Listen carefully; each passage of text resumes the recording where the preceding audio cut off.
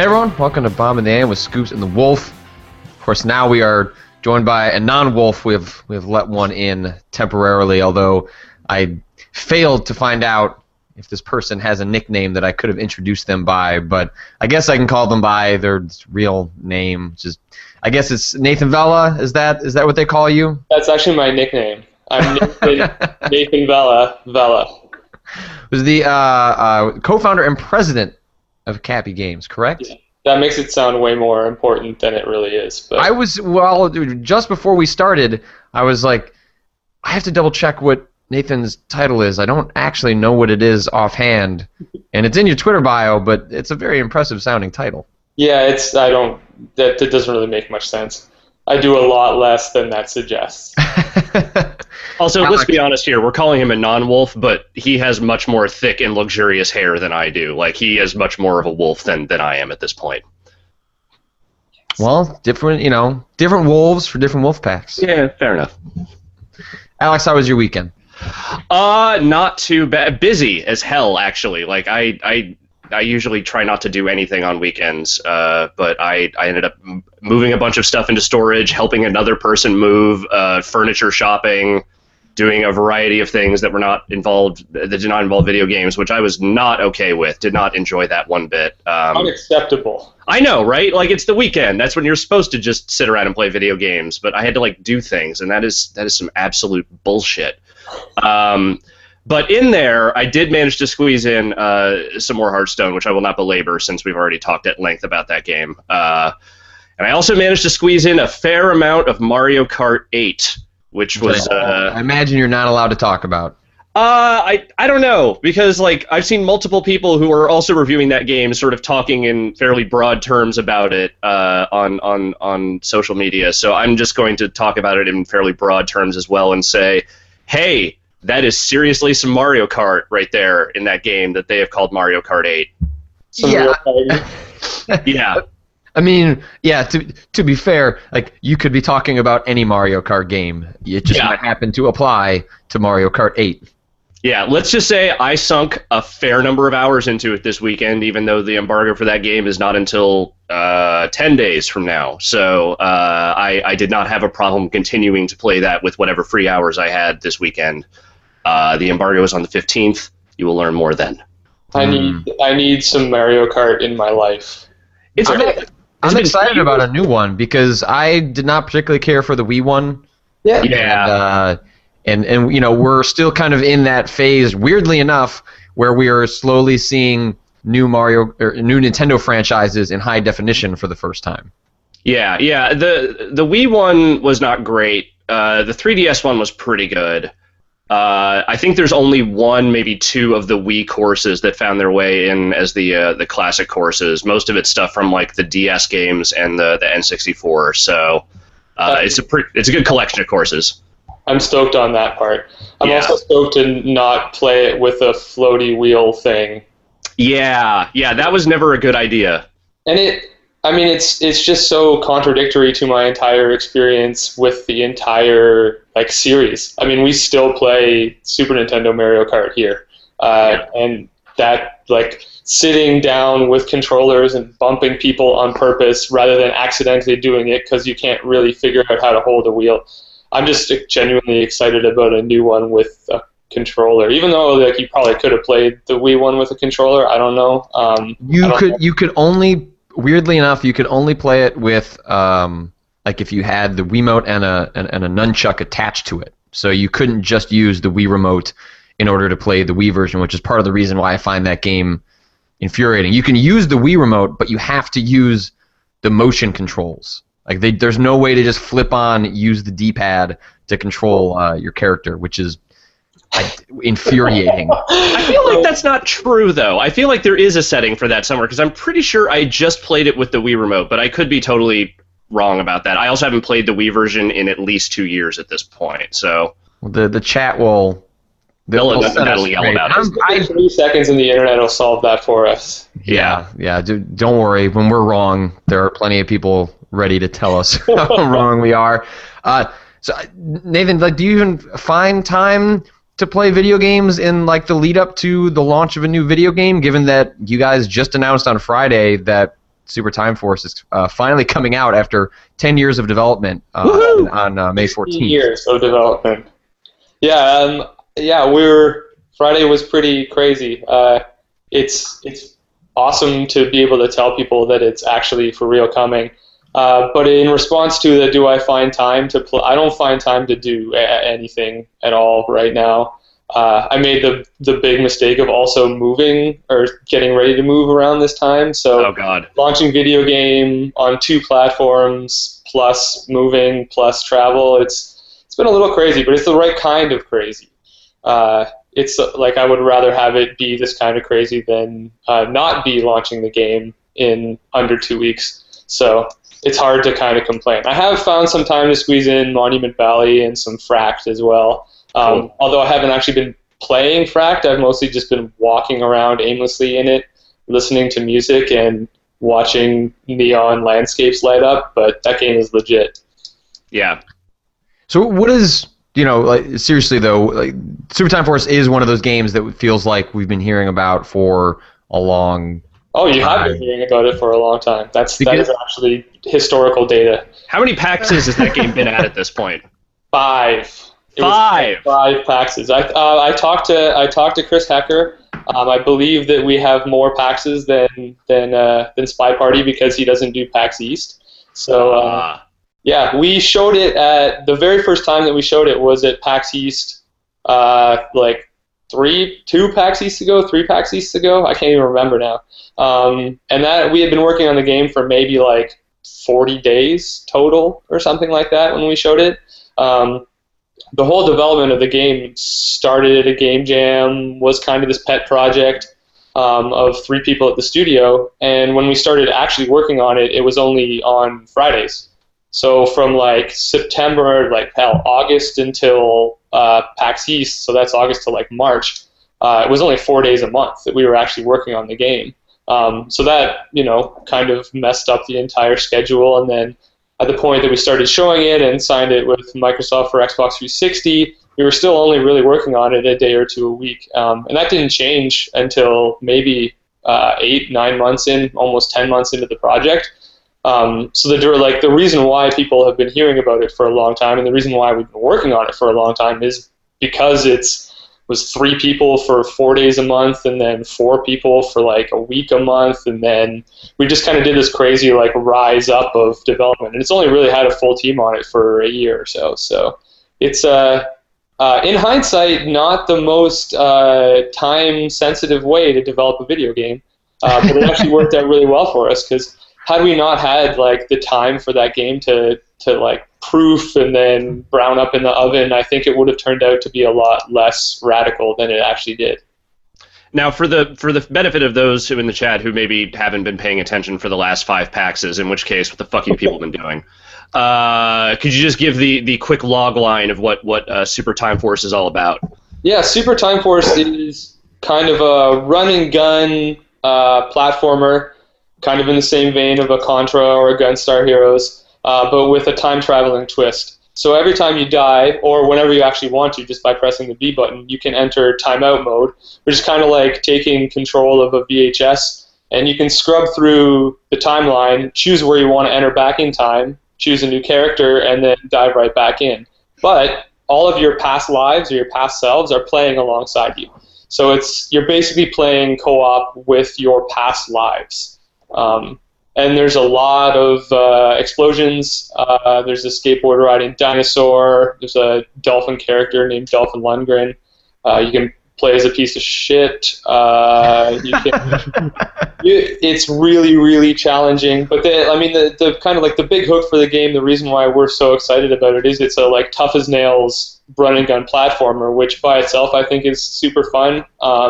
But the fact that you're kind of teaming up with and playing alongside the past versions of yourself, you create like an army of yourself, and so death becomes the main gameplay mechanic in the game, which, it's a super like kind of, throwbacky old school inspired type game in a lot of ways, but we really feel like the design behind it is like super bonkers and very different than anything that's been in a 2D platformer in a long time.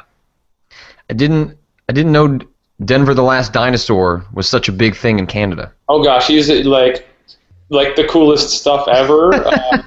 Denver the Last Is that a Dinosaur. Canadian export that I'm unaware of? Yes, it's funny because I don't know how much of an influence he actually paid. It was most of the influence for Zachosaurus was actually Poochie. Perfect. Fucking perfect. Basically, like take Poochie except turn him into a dinosaur instead of a dog, and that was a big. That was where that was the starting point for that character. But mostly the starting point for everything in the game is dumb jokes and like 80s, 90s references. The game's all about us having a chance to dive into our stupid studio sense of humor. Because Sorcery is kind of funny. There were some jokes in Clash of Heroes. Critter Crunch had rainbow barfing, but we've never had a chance to like hit it really hard. And this game is like, I think it's funny because it's all of our sense of humors. And, people, I think, will get it, maybe, and some of them will not get it, and that's maybe almost better. Is that something you guys have been itching to kind of get out there for a while? Because, like you said, Super Brothers was, it had some very clever, funny stuff in it, but, that wasn't necessarily the crux of the whole game. And Critter Crunch was just really cute. Yeah. Like, have you guys just been itching just get out there and just be like, look, we are crazy assholes, and we want everyone to know it? I think every yes, that totally is exactly it. But I think every aspect of the game is the like we are crazy assholes. I mean, it's a crazy game. There's 0% of it that is not a lot of bullets and death and explosions and 16 different types of characters all on the screen at once. So the jokes part of it, the like cutscenes and the reason why you're time traveling and the goals or missions behind the game, they're just kind of like one layer of that extremely stupid, crazy onion that is Super Time Force. There was actually, like, crazily enough, at GDC this year, his name has escaped me, one of the lead designers on Super Time Force. He gave a talk, right? Kenneth is he actually came up with the concept at the Game Jam, and he's the like lead programmer. Yeah, he was talking about. Yeah, he was the one also, like, for the Giant Bomb audience, he came with and showed Super Time Force. At this point, 2 years ago, when you guys came down for our big live show to show that game off. So Kenneth was the one that came down with you to show that. But yeah, explain what his GDC talk was about. He kind of went off the deep end. Time travel, even in like a simple 2D platformer, is crazy complex, and there is actually like a lot of like physics components to it, and like we actually have code in the game that deals with the butterfly effect. We actually have code in the game that deals with the idea of like desynchronizing time in general. I mean, it's his entire talk was about how we solve all of these kind of like really major like physics time travel problems in video game form. And in some cases, Ken just totally breaks them and makes them work better for players. And in other cases, they're actually like legit solutions to time travel problems or potential time travel problems. The game itself. So if time travel gets invented, Kenneth is going to get a footnote as being a step along the way. I totally agree. I think most people will mark this as a line in the sand. This is where time travel really starts. I have to imagine that resolving a lot of those contradictions makes QA on a game like this kind of a nightmare. Yeah, I mean, that's another one of the advantages of having a little bit of a longer schedule, and we're lucky that we have a QA lead in the studio. Christian has been playing the game for like 2 years now. So we were able to bang out a lot of those kind of like giant gameplay breaking, this game is not fun anymore bugs really early on. And then we had some help along the way from other QA studios. But I mean, the whole project seems like it's really like one of those things that's totally transparent to players, right? Like the game, when you play it, looks cohesive and like it looks like this thing that was just built very simply and very tightly, and that's fine. Like it's actually kind of one of my favorite things about video games is how abstracted development is in a way. But at the same time, it's hard to talk about Super Time Force without talking about the crazy complexities of developing a game with time travel in it, where you can play as like a whole bunch of different characters that affect the world in a different way, and nothing about it was as simple as I think it looks. And that's why we liked making the game. That's why we put so much into it. That's why we kind of busted our asses to make it into something more than just a jokey kind of gimmick game. How do you guys feel about that part? Because that's specifically the idea that, you know, when Super Time Force comes out, if someone has never heard of it, they just happen to be loading up the Xbox store, you know, they download it, and they have a good time with it. Obviously, you know, there's a lot of complexities underneath the surface that allow you to play this seemingly simple game, but obviously a lot went into it. You know, this is something that Alex and I have talked about. We've talked about a lot with a lot of other developers. Is that, you know, game development is sort of a black box, I think, to a lot of players, even ones that, you know, play a lot of games and try to know a lot more about how games are made. How do you guys think about that, you know, when you're presenting your games, when you're talking about games, about how you try and better let players know how they're made, or is that really not that important to you? Well, it's super important to me, like us as a studio, in a big way, because our studio is made up of people who had never made games before. I mean, we're a 22-person studio, and 3 of the people on staff had ever made a game before they started working at Cappy.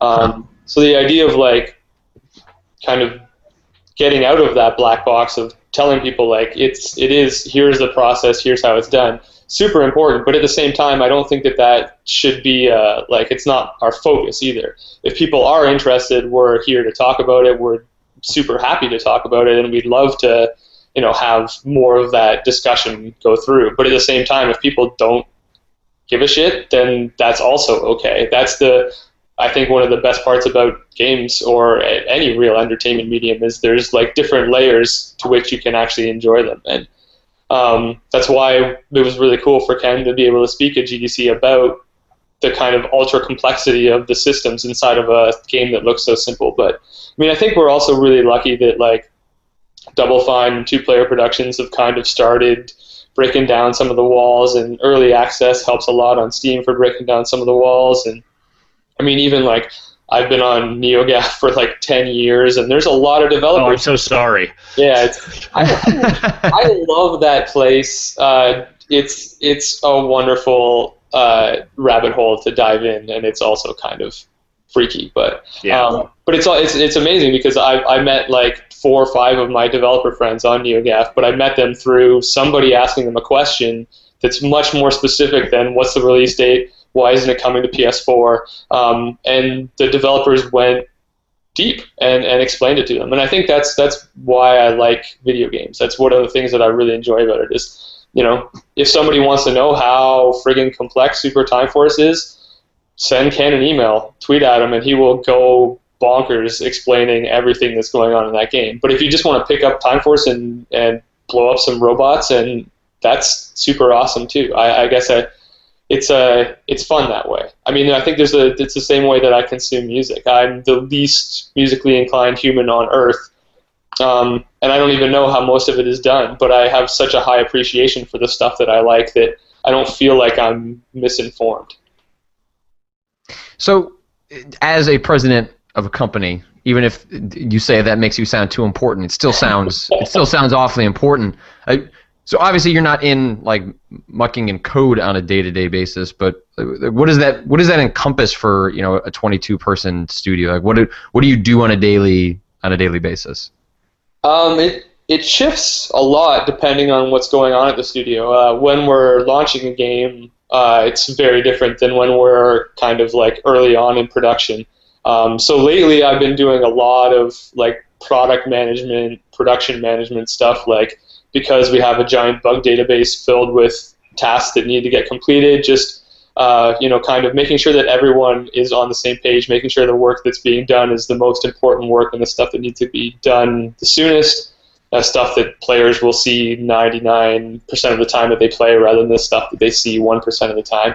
And then at the same time, it's working with Microsoft to figure out how and when the game is going to be released, how and when the game is going to be promoted on their platforms, And then it's working with like internally as well on promoting the game and getting the game out there, and working with artists to create art and a bazillion other things. And then at the same time, it's also preparing for next projects, working on different stuff on the business side for whatever comes next. I mean, I think that 90% of my work is kind of behind a curtain.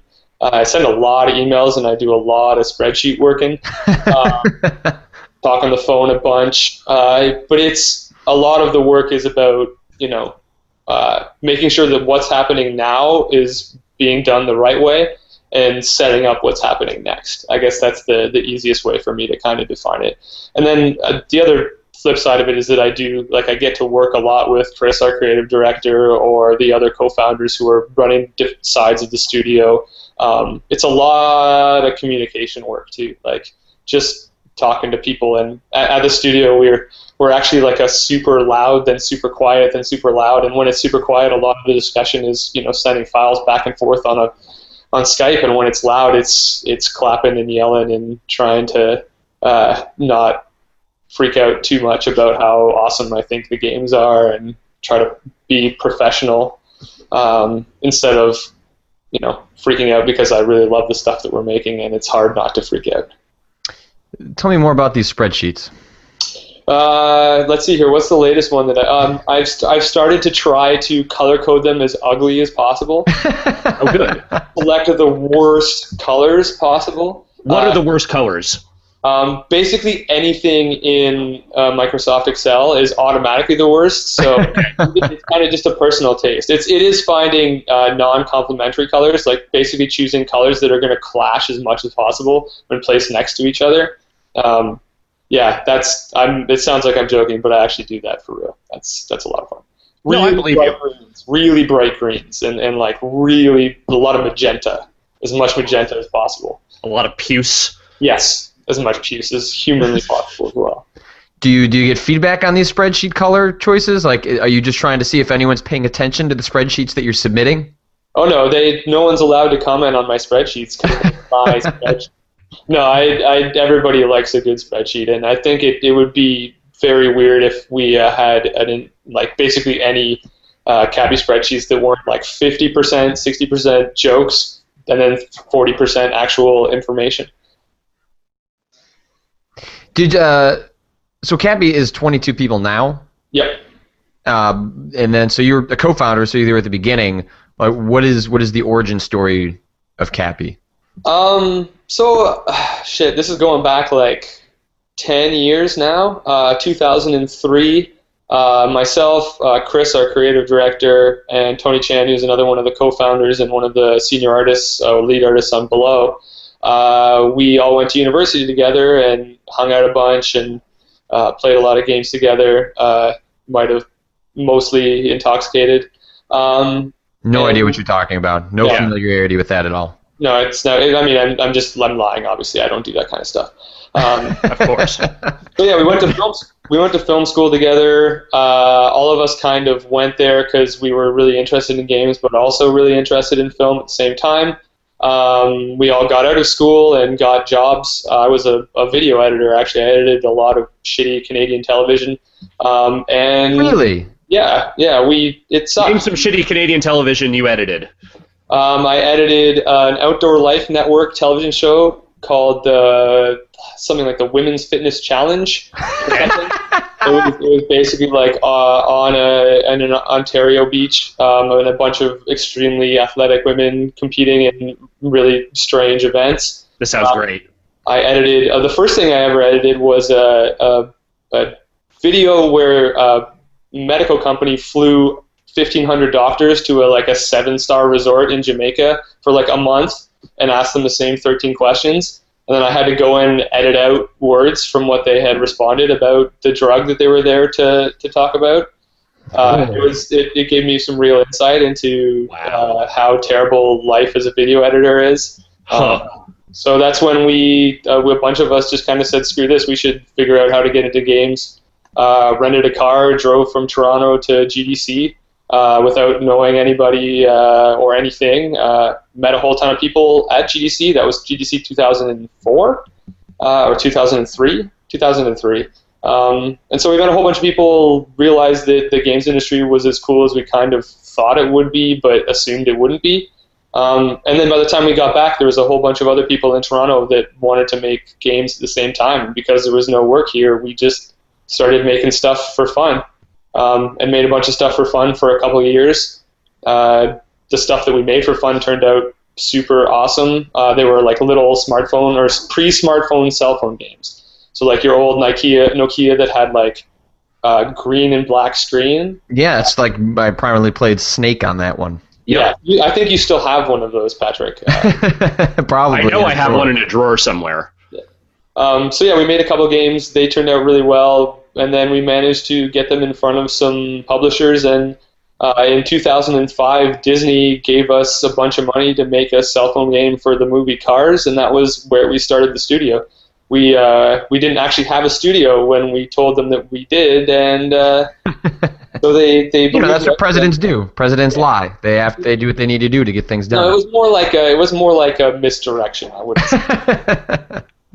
So yeah, we worked on licensed stuff for like half of our life, and then starting with Critter Crunch, said screw this.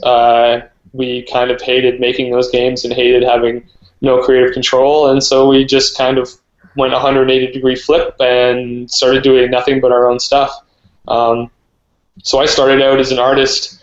I have no history in running studios or anything like that, and that's kind of the whole studio is basically people who were super passionate, super excited, and super talented, but had never really been given a shot, or probably wouldn't have been given a shot.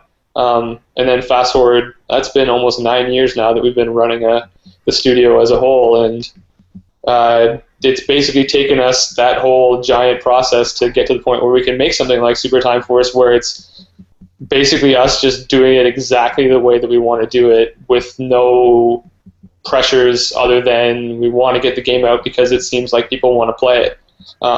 And it's kind of a dream scenario for us now between Super Time Force and Below. This is what we've been working towards for our entire careers. So we better not fuck it up. Yeah. Now this is a perfect segue, because I actually wanted to talk to you a little bit about Below. You're a 22-person studio. You've got Super Time Force almost done here, but there's another game that you are working on, which I got to see at PAX East, which I am very, very much looking forward to, which is Below. Talk a little bit about that project, because you were telling us when we were at PAX that's something that you guys have been working on and off for a while now, right? Yeah, it was a weird. So Below is Cappy's kind of inspired by roguelikes, game about exploration and survival and discovery. You play a tiny wanderer arriving at an island. There's no text or tutorials or real direction in the game at all. You have a sword and a shield, and your entire goal in the game is to explore and delve ever deeper into these single-screen dungeons that are all procedurally generated. And if you get hit at all, you start bleeding, and if you don't deal with the bleeding, you will die. And like Time Force, you will die a lot.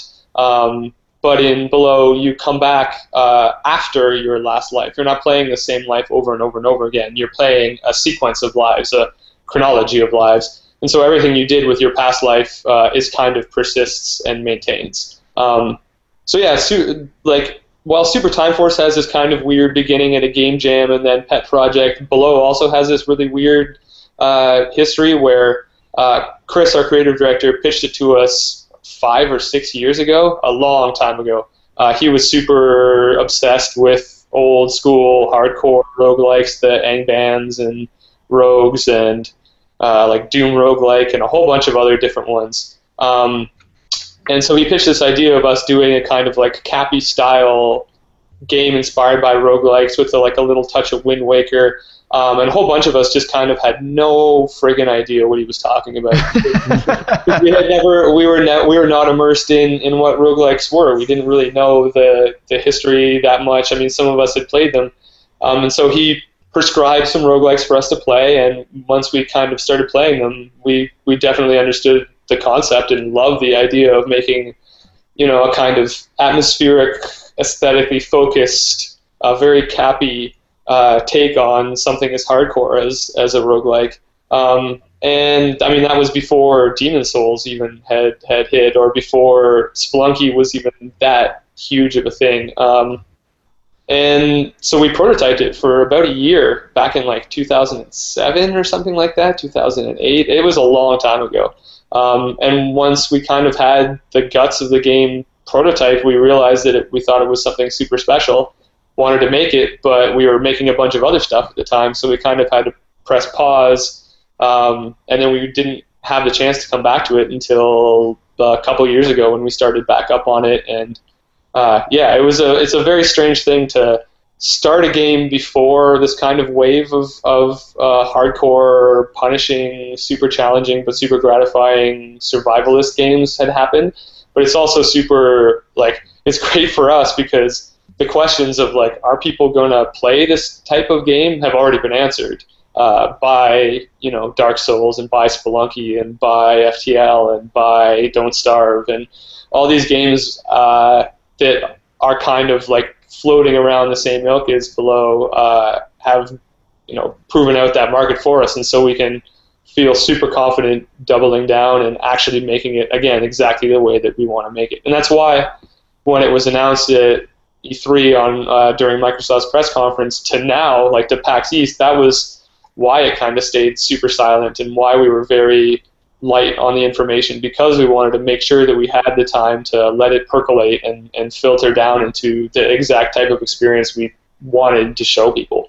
Sprinkle that Jim Guthrie musical pixie dust on it and get the art to a point where we could really show people that the scale of the game was a critical component. We could show people that the darkness and the tone of it is kind of what the game is all about, not just about the sword and the shield combat and that kind of stuff. So it took us a while to figure it out, but that, again, it's a very kind of similar theme at the studio. We're just having the time with the games to sit and feel and play them a hell of a lot is I think why I knock on wood believe that they both are going to turn out really well. Is it weird to unearth a game years later and look at a prototype that maybe you were excited about at the time, but then seeing it because obviously the form that we played it in, the form that people have seen in the trailers you guys have released is not what that prototype looked like. But what is it like to look at something like years later and be like, all right, let's try and make some sense of this and take it forward?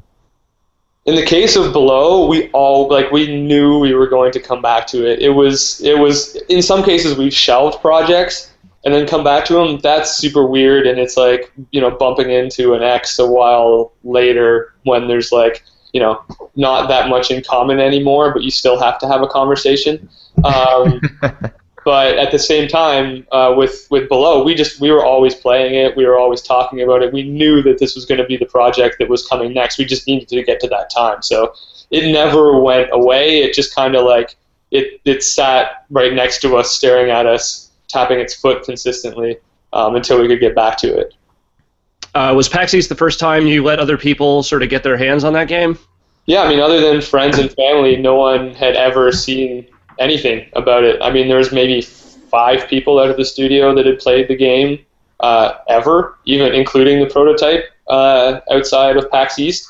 So PAX East was terrifying in that. I mean, we were crazily excited because we believe in the game and we really do think that it is special. But you never really know how people are going to react. You have no idea if they're going to actually get the idea that we're not going to tell them anything.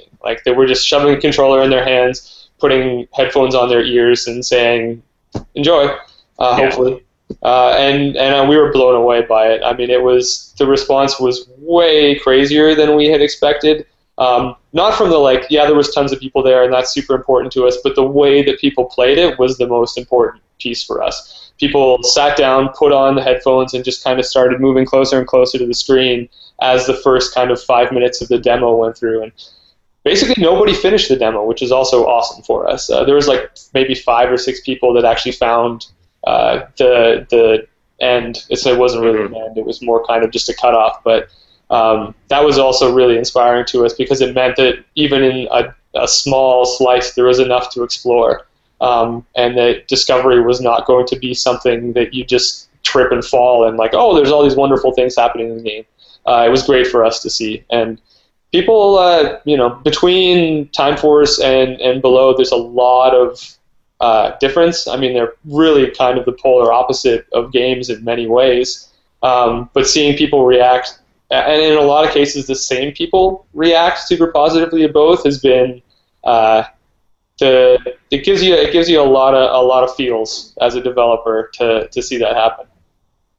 It's been interesting too to watch how you guys have started talking about the game too, because it's something that I just discussed with you when we were checking the game out at PAX East. But none of the trailers you guys have put out showcase the combat or sort of any of the intensity of the game. They're all very much mood, atmosphere, tone, kind of giving a vibe for the game as opposed to traditionally what you see in video game trailers, which is set up and then boom, cut to exactly what the player is going to be doing moment to moment. So some dubstep and then So why have you guys taken that approach as opposed to even something like Super Time Force where it jumps just straight into, hey, you're shooting the shit out of dudes? Yeah, we actually had dubstep in the Super Time Force trailer, but it was ironically, I will say. No, it's for Below, like for Time Force. If you have to understand that game is hectic as crap, and kind of meant to be insanely so. But with Below, it's very different. That game is, if played the way that we believe that it needs to be played, it is paced and it is methodical and it is very almost calm around the periods of insanity or intensity. And so that's the part that we really feel important to play up. That's what the game is to us as developers, is like long kind of like chill moments around really intense, one step away from death combat. And the other part of it too is that everything in Below, and I can say the same thing about Super Time Force, there's very purposeful aesthetic choices and musical choices and audio choices. And whereas in Time Force it's meant to make things even crazier, in Below, Jim's music and the style of the art and the scale of the art and the tilt shift, it's all meant to hopefully provide like focus and almost like tunnel you into playing as that tiny character. And maybe that's partially why we have to show it in slow, like more longer clips, is because that's what the game really is. That's how we look at the game as developers. And yeah, it gets crazily intense and super freaky at times, but it is very much about the tone. And that's, part of it is what we've taken away from what we learned about making games of that sort from Sorcery as well. Awesome. Well, we should transition over to a little bit of news, and then we'll take some questions before we roll this out. I decided, for whatever reason, to just break news on Saturday. Yeah, what are you doing, man? A good time. Yeah. I broke the news that Infinity Ward and Neversoft are sort of merging up to become a single studio. I've actually known about it for probably maybe a month and change, but wasn't in a position to say anything about it. And then on Friday evening, deep into Friday evening, I got access to an internal memo that allowed me to go forward and actually report on it. But I was let's call it I had been drinking, so yeah. I wasn't gonna write that story, nor did I was not in a position at 10:30 at night on a Friday night to be writing and breaking news. So I was like, I guess if someone beats me in the next 12 hours, I'll just have to live with it.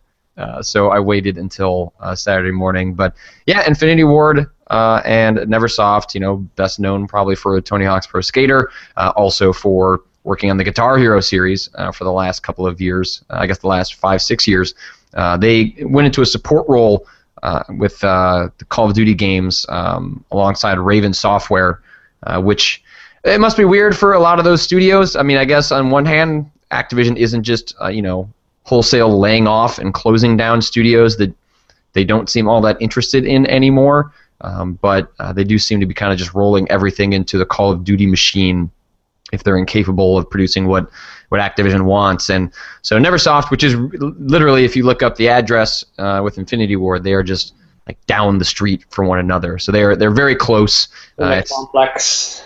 Yeah, exactly. And so they're going to be rolling up together, and they're getting a new studio head, and it's unclear exactly how that's going to shake out. But as someone that Alex, we were talking about Call of Duty Ghosts when they announced Advanced Warfare last week, and Ghost was not received very well even by folks that I know who really enjoy the Call of Duty games. So it seems like Infinity Ward, which lost a lot of its top tier talent. No doubt there are still passionate, talented people there, but clearly lost a lot of the creative vision that was driving that studio in its exodus from a couple years back.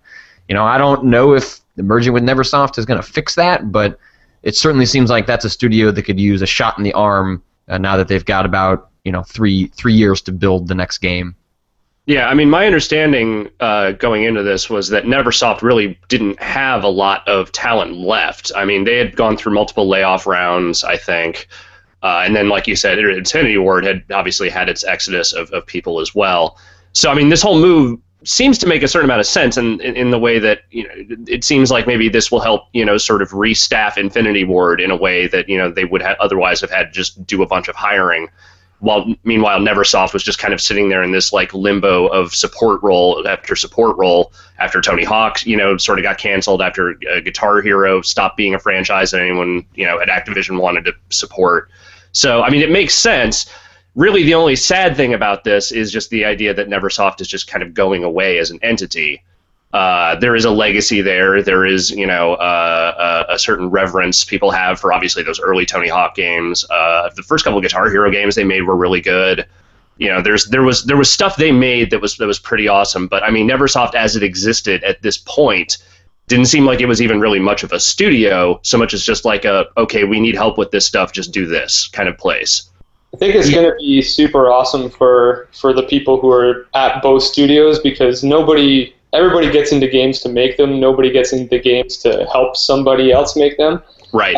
And so for the people at Neversoft and the people at Infinity Ward, like being put together into a full studio instead of kind of maybe being pieces of two different studios, I think it's going to give a lot of people a chance to actually build something instead of helping someone build something. And I think we're constantly surprised by how good of stuff people can make when they're given their kind of like, hey guys, like let's actually do this, give it a shot, see what happens. A lot of good stuff comes out of that, and hopefully there's enough of those talented people between the two studios that they can Voltron up and give it a real go. I think it's, and plus like any chance that anybody has to keep good people employed making good products, it's way smarter than letting them go and then having to rebuild from scratch the next time you need a team. So I think it's kind of it's hard to look at it and be super jazzed about it because of, like you said, Neversoft's history and because of Infinity Ward's history. But at the same time, I think it's super exciting for those two teams, and I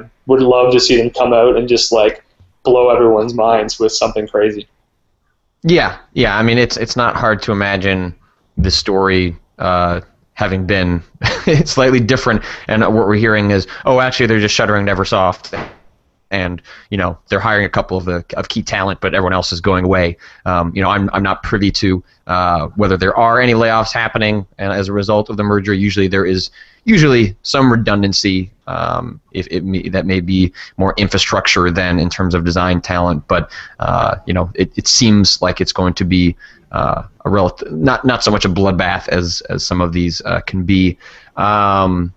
Let's see what else. I didn't get a chance to look over it too closely, but the Oculus shot back this morning to ZeniMax regarding the claims that were being made by ZeniMax last week vis-a-vis the Wall Street Journal and the Oculus technology. I'll just read the Oculus response because it's not that long. It says, "We're disappointed but not surprised by ZeniMax's actions and will prove that all of his claims are false. In the meantime, we'd like to clarify a few key points. There is not a line of ZeniMax code or any of its technology in any Oculus products. John Carmack did not take any intellectual property from ZeniMax. ZeniMax has misstated the purposes and language of the ZeniMax non-disclosure agreement that Palmer Luckey signed." Palmer Luckey's the founder of Oculus. "A key reason that Carmack left ZeniMax in August of 2013 was that ZeniMax prevented John from working on VR and stopped investing in VR games across the company. ZeniMax canceled VR support for Doom 3 BFG Edition when Oculus refused ZeniMax demands for a non-dilutable equity stake in Oculus. ZeniMax did not pursue claims against Oculus for IP or technology. ZeniMax has never contributed any IP or technology to Oculus, and only after the Facebook deal was announced has ZeniMax now made these claims through its lawyers. Despite the fact that the full source code for the Oculus SDK is available online, ZeniMax has never identified any stolen code or technology," which seems like a pretty forceful pushback by Oculus in terms of, or I should say, Facebook, in terms of, refuting some of ZeniMax points, at least, in the court of public opinion. Obviously, a lot of this is puffing their chest, hoping the other one, I guess, will back down before actual lawsuits are filed.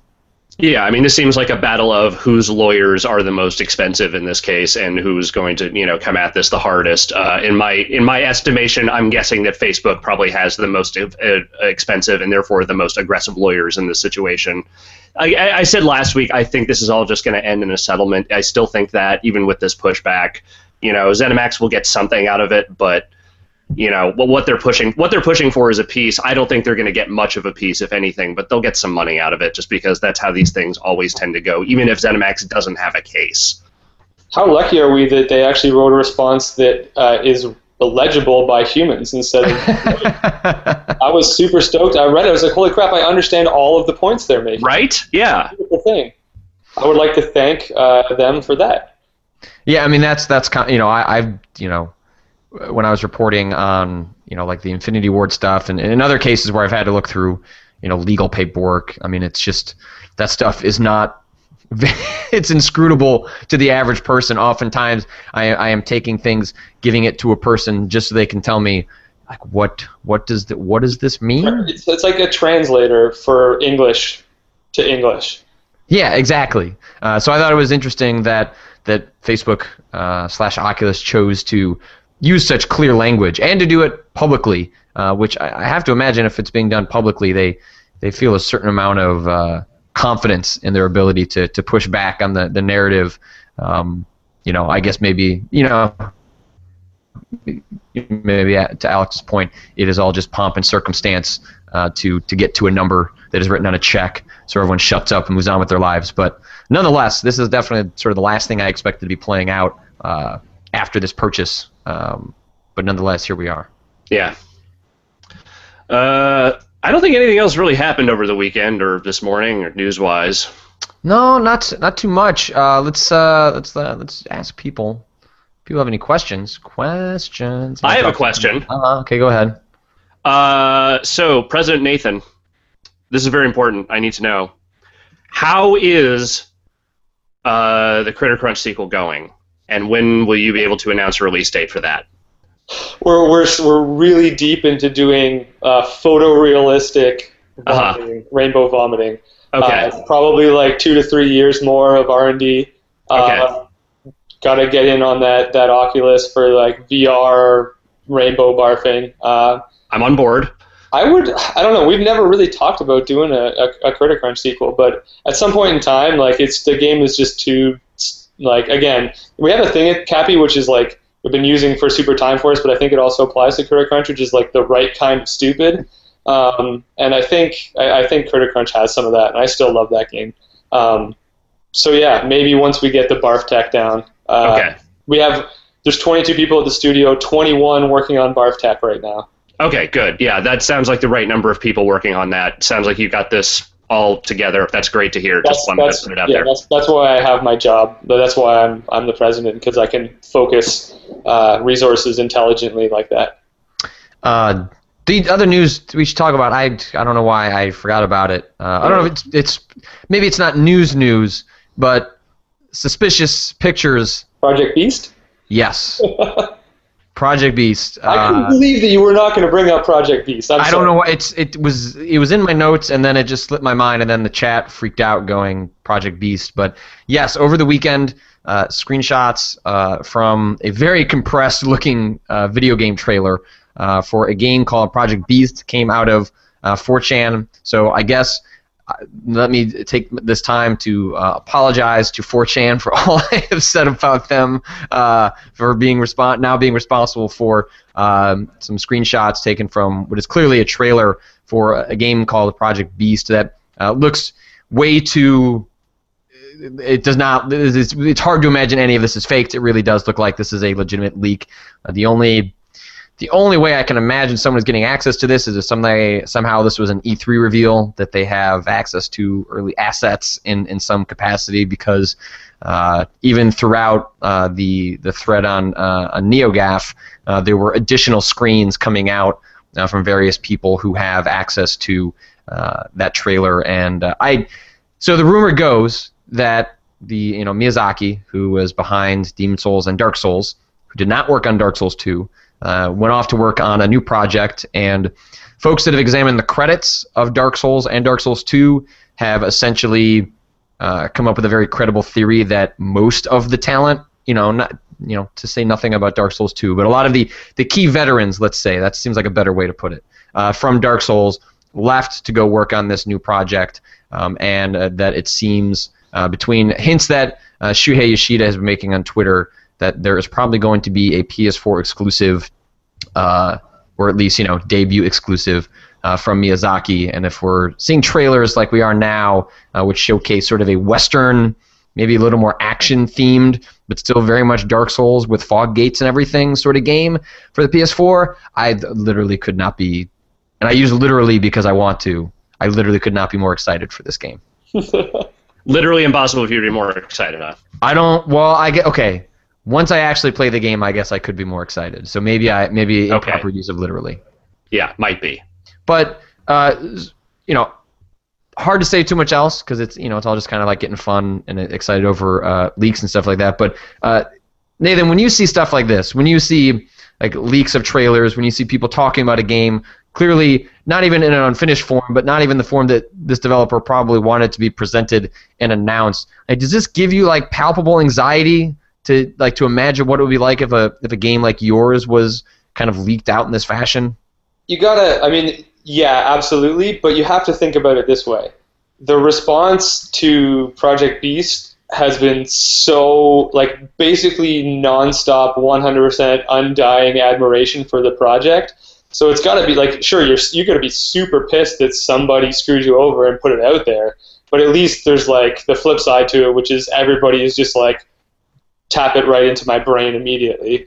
So yeah, I don't think that there's anybody who wants their stuff out there earlier than they want. But if you're gonna have it happen, at least it's awesome for them that the response is so positive. In fact, literally could not be more positive.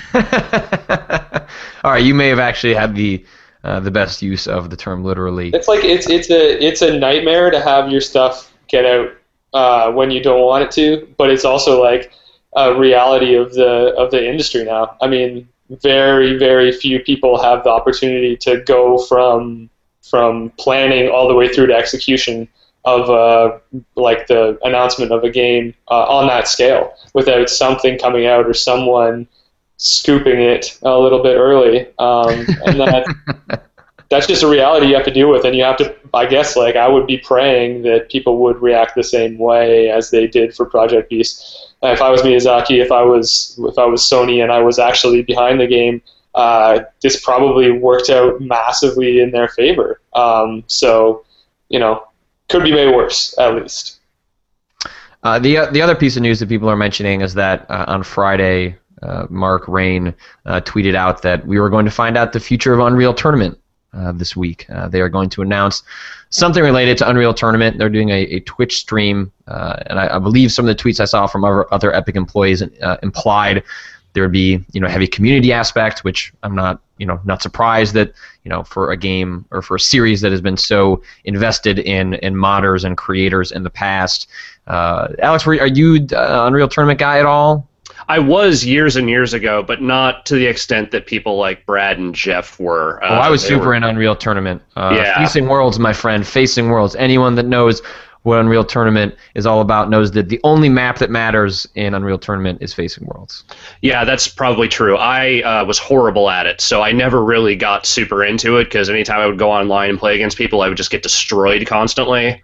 And those were not games where, you were really encouraged to, play offline to sort of get better at them. It's just like, no, you go there for the multiplayer. And I think that was where my love affair of multiplayer online gaming sort of stopped, it had hit a hard stop, that's where I kind of said, maybe this isn't really the genre for me so much. So I sort of credit that those games were fun.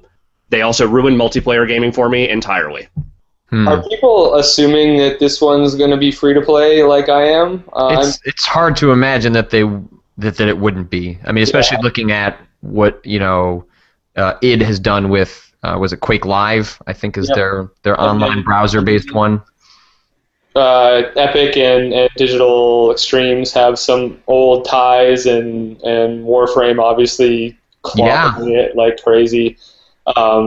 Not that those ties mean anything other than it's interesting to see them both doing, it will be interesting to see them both doing first-person shooter kind of arena style with free-to-play. I'm just going to assume that that's what's going to happen. And I could see, Epic has proven time and time again that they really understand how to put IP, put stuff out. They're not one of those companies that is 5 years behind everybody else. So I wouldn't be surprised if they clobbered that and then made $1 bajillion.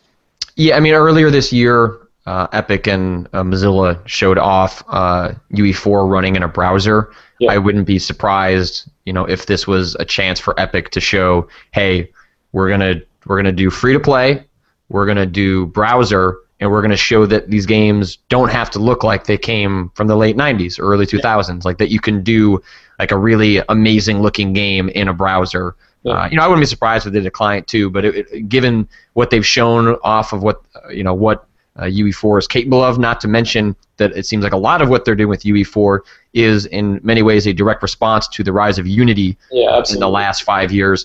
It seems like Unity, while a very capable engine, is not at the edges of technology like the UE has always been in the past. So it wouldn't shock me if Epic tries to leverage that facet of what they've been known for and try and present browser games as being something that can stand toe to toe with what you expect from something that you install from a client on your desktop. So I'm curious to see it, but I think you're right, Nathan. I think I would be genuinely shocked if it was anything other than free to play. And let's close out with a question for Nathan. People were asking because you had name dropped a bunch of prototypes that Cappy has worked on in the past. Would you guys ever think about doing something with those prototypes, or does that scare the hell out of you to show anyone what the games used to be like?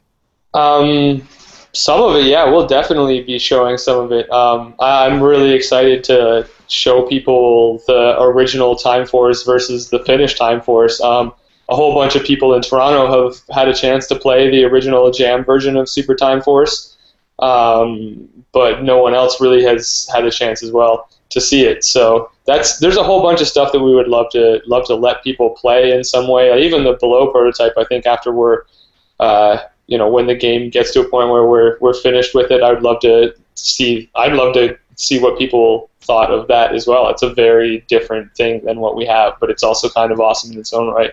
We do a lot of jam and prototype sessions in the studio, and there's a lot of crazy crap that comes out of it. So at some point we would love to, when we have a chance to breathe, right now launching one project and then hitting it pretty hard on a second is not giving us much time to think about anything else. But once Time Force hits, maybe we'll have a chance to go back and figure out a way to get some of the smaller projects or jam projects or prototype projects into people's hands.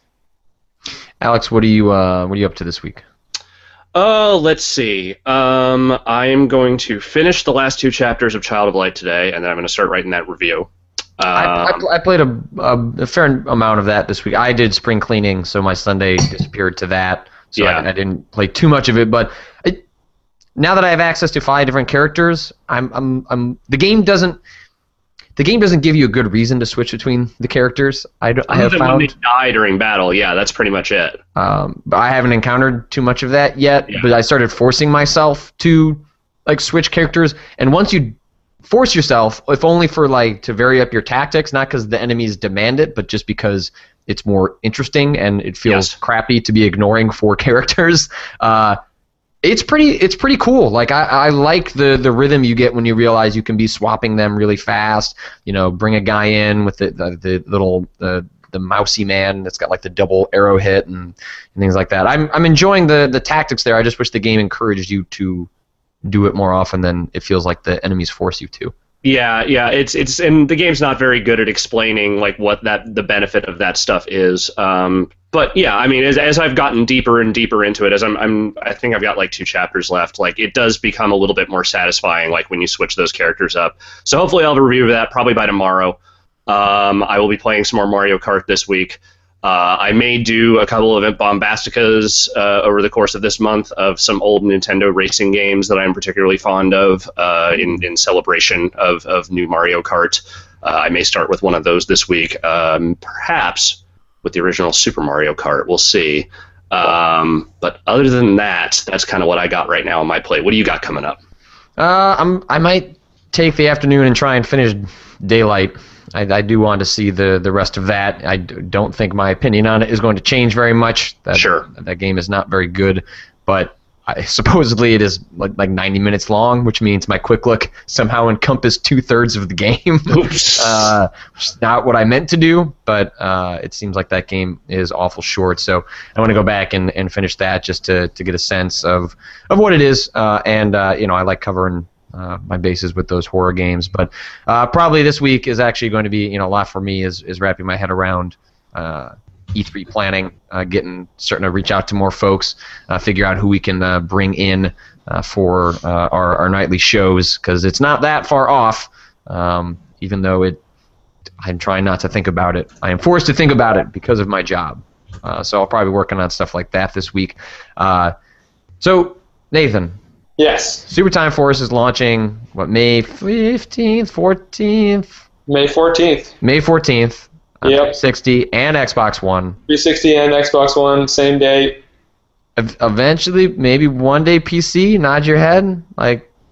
I'm just gonna stare and say no comment. Okay. Okay. All right. And then so below is much further off, right? Like that's not. Yeah, we don't even have a clue when that one's coming. The worst thing that we can do is give ourselves and fans the false expectation of something. So yeah, 2013 or 2014, 2015. 2013. Yeah, So it's if you play Super Time Force, go back in time. You have to buy Super Time Force to go back in time to get the game. Oh. That's even better than like a trial pack-in or like a beta key inside of another game. It's the actual game inside of a time travel machine inside of Super Time Force. Awesome. All right. Well, where can people continue to follow your exploits on the internet? What is? You can follow us on Twitter. We're at Cappy Games, or you can just go to capybaragames.com. We tend to keep that quite updated, but we are very Twitter, and we also have a really rad Tumblr if you like video game art from our studio, which is cappygames.tumblr.com. And we post a ton of ridiculous GIFs from Super Time Force and artwork from below, and vines that Chris takes of strange studio stuff and so on. So between the website and the Tumblr and the Twitter, that's like you got all of the social media up in there. Awesome. Well, Alex, I will talk to you on Friday, and Nathan, really appreciate you joining us this morning, and looking forward to finally playing Super Time Force and hopefully checking out some more below as the year goes on. Thanks for having me, guys. Super fun. All right. See you, Alex. See ya.